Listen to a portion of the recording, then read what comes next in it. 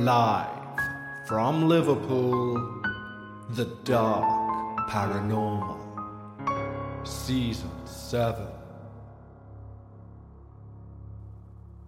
Hi everyone, and finally, welcome back to The Dark Paranormal, Season 7. As you will no doubt be aware, this season we revert back to your true listener paranormal experiences. And for me, these are the best seasons that we do. Because unlike the famous cases, these stories can go anywhere, and I've no idea where we will end up. And the stories that we've compiled from you, the listener, for Season 7 are sincerely some of the most interesting and terrifying stories we've ever covered. So of course, a huge thank you to every single individual who sent through their true paranormal experience. Of course, we only have 10 slots available for Season 7. So if you don't hear your experience on Season 7, don't fret. We store all of the submissions that people have took the time to write to us, and we'll ensure that everybody gets their airtime, whether that be through bonus episodes or something else that we put together. As it's the start of a new season, I think it's wise if, for any new listeners, I explain what we try and do here on The Dark Paranormal. And it's really quite simple. We want to deliver to you true paranormal experiences in the most terrifying way that we can manage. It's a show where we ask you to suspend your disbelief as much as is comfortable for you, so that you can manage to well up that inner childlike fear that we all had when we first were exposed to the paranormal. Each episode, we take a look at one true paranormal experience and deliver them in a way that you can put your feet up, lower down the lights, and think, in fact, know that these things happen. That sometimes there is a reason to be scared of the dark. We have one hell of a story to start Season 7 with. But before we get into that, I of course need to thank all of our Patreons. When you sign up to Patreon, not only do you receive these episodes ad-free and days before anyone else, you also receive the Patreon-only podcast, Dark Bites, each and every week, even on the downtime between seasons. We've built a wonderful community of like-minded paranormal enthusiasts over at Patreon, and we'd like to extend an exclusive invitation just for you. Head over to patreon.com/The Dark Paranormal, just like these wonderful new team members have. Martini Junkers, Jesus Bastillos, Kyra Rivera, Sydney Conroy, Veronica Arboleda, Emily Thomas, Diana McNutt, Jordan Grout, Taylor Milks, Tori Lawson, Blake Racine, Justin Cole, Jessica Fosberg, Paula Fredette, Amber Chitwood, Black Bandit Show, Ashley Hartley, Natalie Israel, April Shyster, Lana Liuski, Austin, Jose B, Samantha Walker-Cumby, Cushley Flynn, Brittany Halborg, Tracy, Sarah Maroney, and Sarah Ann Valencourt Pelletier. Thank you so much, guys. I hope you enjoy all of the early releases and, of course, all of the Patreon-only podcasts. And finally, it feels so good to be saying the following words. But lower the lights, make yourself comfortable, and, of course, leave your disbelief at the door as we give you Episode 1 of Season 7, Blood Runs Deep. I believe you and your listeners will be interested in a story that my mother told me many years ago. Although I am a committed non-believer in anything of a paranormal persuasion, I find this particular story deeply disturbing. I also know that the story came to haunt my mother, and over the past few years, she has refused to discuss or even speak the names of those involved. In that regard, I have changed the names of the people and organisations involved. St Helens is an old coal and glass industrial town in the northwest of England. It's one of those places which seemingly sit under the perpetual threat of rain from an ever-present grey sky. It's an environment which instills a toughness in its people. Fools are not suffered lightly, but as with most working-class former mining towns, there's an unspoken thread of community which ties the place together. Something rarely vocalized and instead shown through the actions of its people. And it's in this town that my mother's true paranormal experience took place in. My mother had 2 cousins, children at this point in the story. Vera was the oldest and Joan was a few years younger. They lived at the bottom of a long terrace street which led down to an almost cathedral-sized church in the centre of town. The girl's father, Walter McCullen, worked at Sutton Manor Colliery, and their mother, Elsie, was an usherette in the local cinema.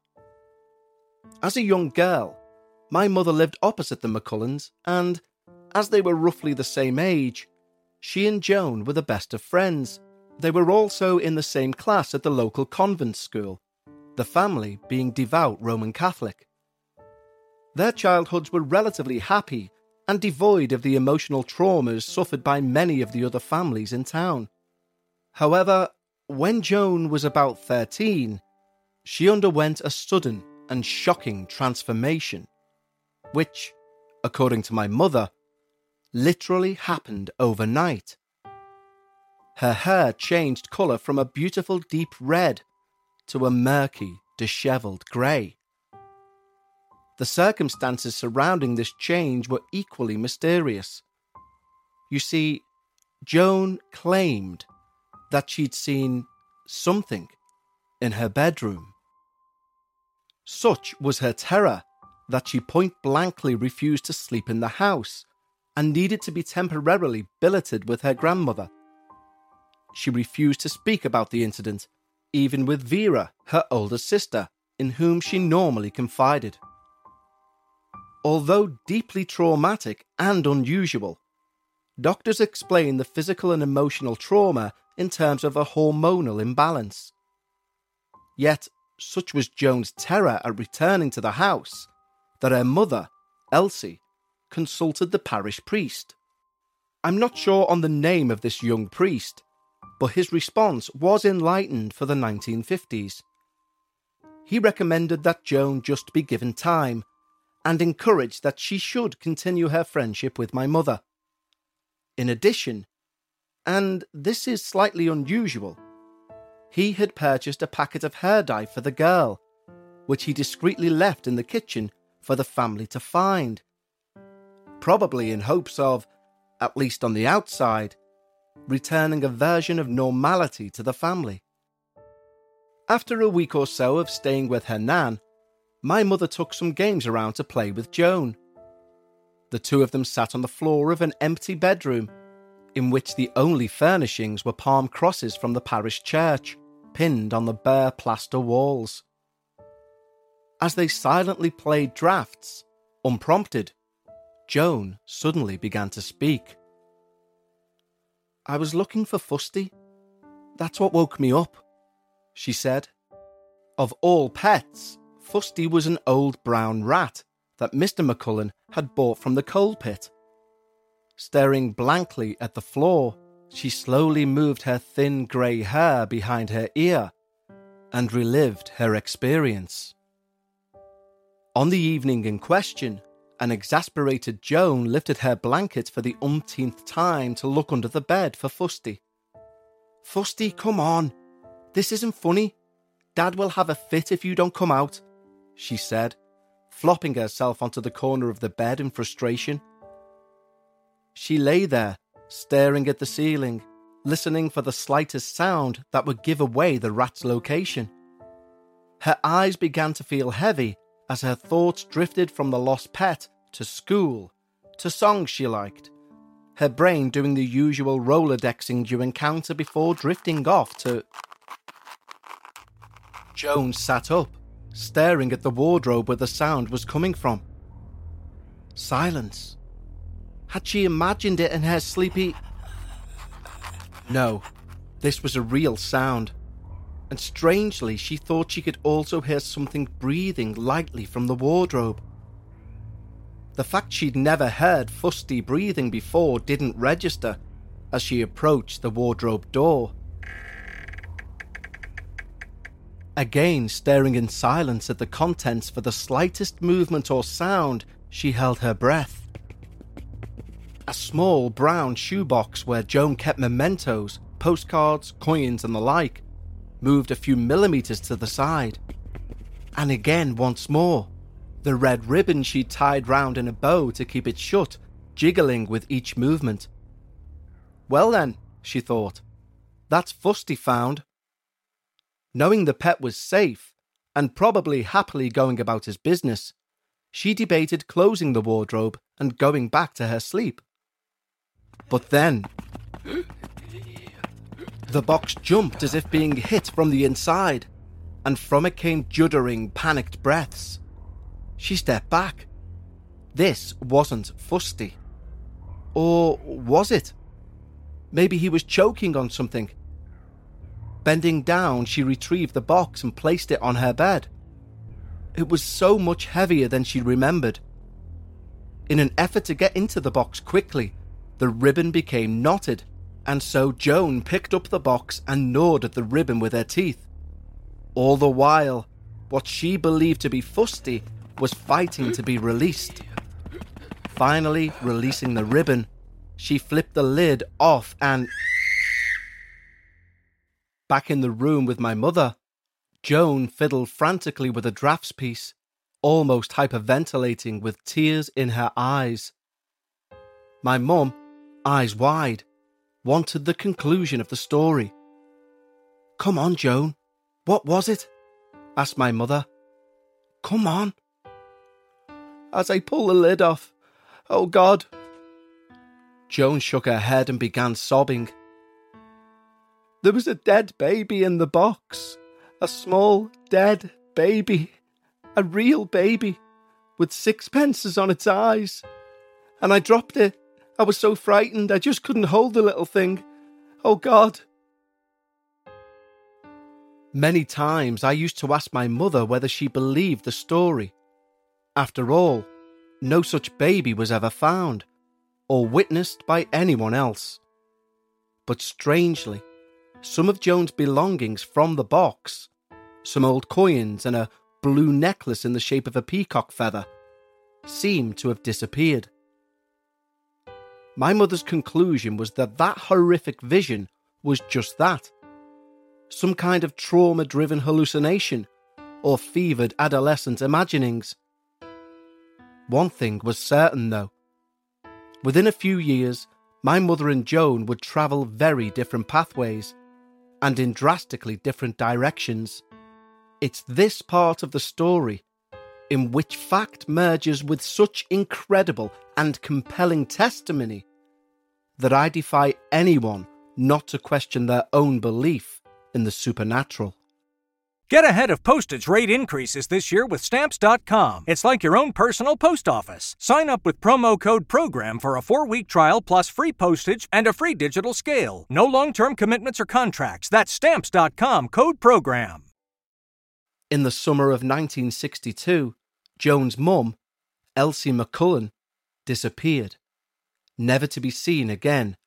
That is fact. A huge coincidence was that on that night of the disappearance, Joan was at a music concert at the Plaza Ballroom in St. Helens. The band performing that evening was an up-and-coming band that had just returned from Hamburg. The band was the Beatles. They performed at the ballroom on the 25th of June, 1962. So, on that evening, Joan had arranged to meet her mother when she finished her shift at the Capitol Cinema. When Elsie failed to arrive by 10:15, Joan presumed that she'd been asked to work overtime, so she walked the 200 or so yards along Duke Street to the cinema. To her surprise, she was informed that her mother had already left work. This is where the real mystery begins. When Joan returned home, her mother was not there. After checking with friends and searching the streets until dawn, the family called the police. By the end of the day, no trace of Elsie could be found. The police continued to search for her all through the remainder of that month. Rumours abounded that Elsie had a fancy man, and neighbours conjectured that she must have been harbouring long-standing plans to elope once her daughters were at the age they no longer needed the guidance from their mother. My own mother always believed that this was nonsense, and although the McCullen family kept to themselves, they always seemed happy. What she was shocked about was how quickly the disappearance of Elsie McCullen was forgotten, and the speed at which normal life seemed to resume. By midwinter, Elsie had been missing for over 5 months. Although posters were circulated across town, no one had seen her and no lead could be offered on her disappearance.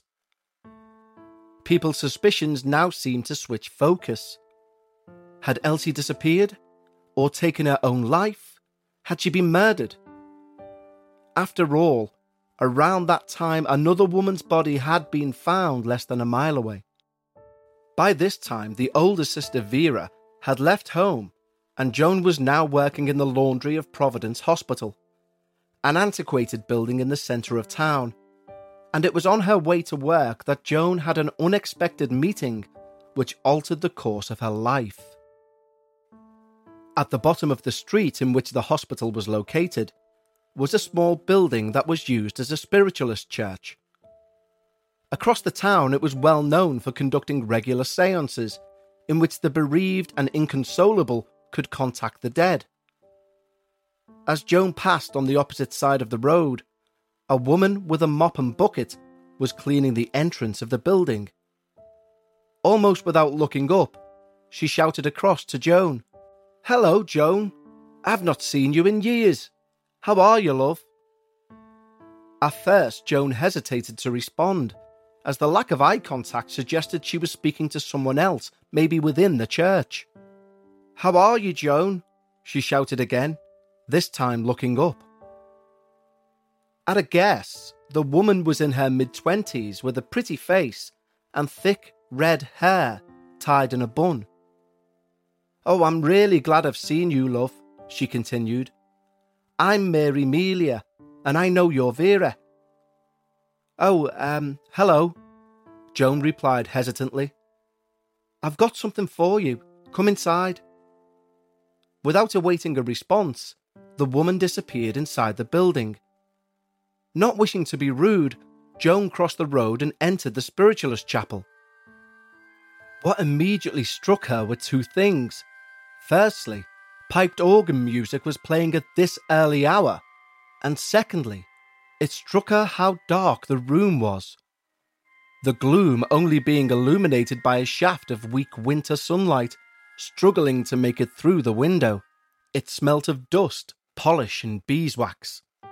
As Joan's eyes adjusted to the darkness, she could see that the small hall was almost empty, except for a few old wooden chairs scattered around the edge. But what alarmed her most was that no living soul was inside, and even Mary Melia seemed to have disappeared. As she turned to leave, a voice spoke to her from the far end of the room. "Don't be frightened, love. I'm just trying to find it. Come on through." In faltering steps, Joan walked towards the sound of the voice. She realised that a small arched door was hidden just out of sight. She cautiously stepped through the door, finding herself in a small back room. Cluttered at one end with all manner of old church paraphernalia, Mary Melia was perched halfway up a small ladder, holding a box which she'd retrieved from a shelf. "Found it," she whispered, half to herself and half to Joan. "Take a seat, love." Joan was suddenly conscious that the organ could still be heard in this small room, and she wondered who was playing it, and whether someone else was hidden in the church. The middle of the room was empty except for an upright wooden chair placed in the middle of a perfect chalk circle. Joan sat down. On the edge of the circle, Mary Melia sat on the floor. "Joan, what I'm going to tell you, love, may shock you. But it's beautiful news, love. Really beautiful. Your mum wants you to know that she's in a happy place now, and she doesn't want you to worry about her. It was her time, she says, love. She hadn't been happy for a long, long time, and she needed to move on. Her passing was peaceful, love, I saw it. Joan sat bolt upright, unsure whether to leave, but equally compelled to hear the rest. What? She killed herself? Joan's voice was charged with emotion. Where? Where is she now? Mary Melia held her arms out as a mystic or a faith healer might. She's at her favourite place, love. Where you used to go walking when you were little. Where the white rhododendrons are. Where you lost your shoe. Crank? Joan asked. Yes, she's left something for you on the post where you used to lift the fence up. Joan stood up to leave. Tears streamed down her face. I can't hear all this. How do you know all this? I'm sorry, I can't take any of this. Mary Melia stood up, blocking the door. Wait a minute. Just before you go, I've got something for you. Here. She reached across to a cardboard box placed on top of a stack of chairs and handed it to Joan. It was the same box which she'd kept her belongings in as a child. The same box which had appeared in her nightmarish vision all of those years earlier. Falteringly, Joan took the box. Go on, open it.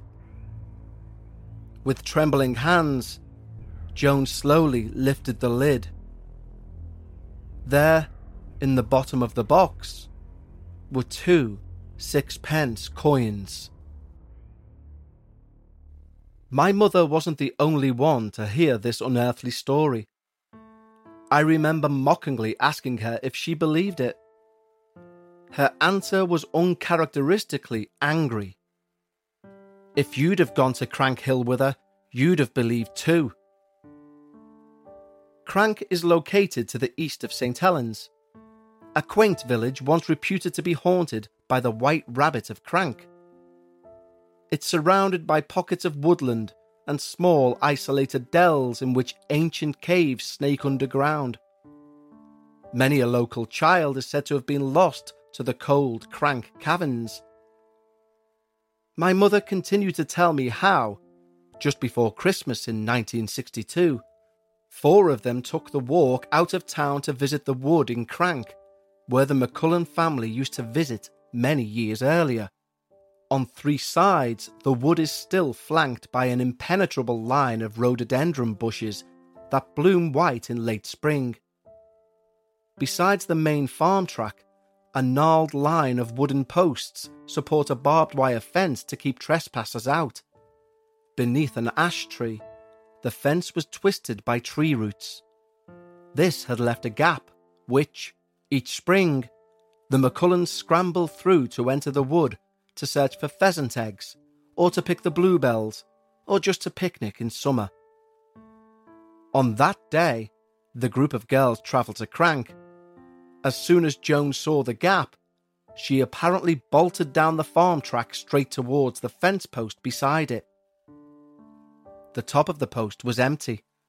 By the time the other girls reached her, she was on her hands and knees frantically searching the undergrowth. The other girls joined her, but after about 15 minutes searching, nothing had been found. It was only when they rested on the exposed roots of the ash tree that one of them noticed a half-buried chain. As they pulled it from the ground, Joan realised that it was her blue peacock feather necklace, and pinned onto one of the chain links was a triangular-shaped badge with a small globe in the centre.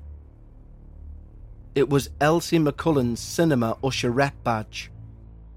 It was said that the only reason the police later searched the woodland was due to the fact this was the period of the so-called Moors murderers, when the Northwest Constabulary were tasked with searching huge swathes of open moorland and subsequently faced criticism that they were slow to react to compelling and vital evidence. Whatever the reasons why the police committed their manpower, Elsie's body was never found. For the rest of her life, Joan believes that her mother had taken her own life, and she lay somewhere in that wood beneath the bluebells that sprouted each spring. The whole bizarre chain of events did not end there. In 1975, Walter McCullen passed away as the result of an unspecified minor's pulmonary disease. At the time of his death, his 2 daughters had long since left the family home and Walter lived alone. By all accounts, he was a frail and lonely figure. After Walter's funeral, the onerous task of clearing his house to be ready for sale fell to his 2 daughters. For several weeks, Joan and Vera diligently cleared the house of everything other than carpets, cupboards, and a wardrobe in each room. But the sisters could not locate the deeds of the house, which are necessary for the sale of any property in England. After weeks of fruitless searching through countless boxes and drawers, the sisters sat, defeated, on the bare carpet in Joan's old room. They began to discuss the possibility of reconstituting the deeds by paying solicitors to scribe fresh documents, but this would be enormously expensive, and the sisters were unsure if it could even be done at all. "They must be here somewhere," said Vera. "My dad would never lose anything like that. You know what he was like." At that exact moment, the wardrobe door in the room opened. Yes, it may have been a draft or a movement of the floorboards, but it opened by itself. Inside was a single coat hung on a metal hanger. At first, the sisters remained seated. "I'll be glad to see the back of this bloody house," said Vera. She suddenly scrutinised the coat within the wardrobe. Standing up quickly, she took it off the rail along with its hanger. There, on the hanger's horizontal bar, was an old plastic carrier bag stuffed with official-looking documents. The 2 of them emptied the documents onto the floor, instantly realising that the thickest of the papers was indeed the deed of the covenant for the house. They'd found it. Eager to reveal what the other documents were, they organised the paperwork into neat piles. One envelope, with the bundle, was entitled Children's Birth Certificates. And to the sisters' shock, they found not 2, but 4 documents contained within. In the late afternoon sunlight, they closely scrutinised the documents. 2 birth certificates were those of Vera and Joan McCullen. The 3rd was a birth certificate for a baby girl, born almost 12 months after Vera, and the final faded document was a death certificate for that same girl, Mary Melia McCullen, who had died just 2 months old. We have a number of terrifying tales to tell you during Season 7, all from you, the listener. We began with this episode today because I believe out of the stories we've received, it contains some mind-blowing coincidences and raises questions not only regarding life after death, but our interaction with those people who have passed on. I've mentioned before that I know a good story because it sticks in my head. And this story not only sticks in my head, but ever since reading, I've been dying to tell anyone who will listen about the contents therein, as I genuinely believe it's one of the most perplexing stories that we've ever covered on the show. But I will say this, although the image within this story of that child in a box with 6 on its eyes was one terrifying and horrific image, believe me, we're just getting started on those terrifying images that will stick in your brain. Over the next 9 episodes, there are a number of stories that I promise you, and I say this with no shame, led me to sleep with the light on for a good few nights.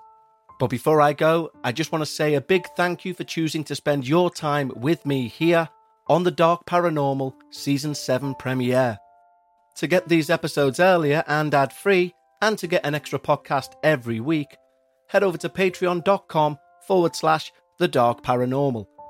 But until next week, remember, when you discuss the paranormal with someone, always try and leave a bit of your disbelief at the door.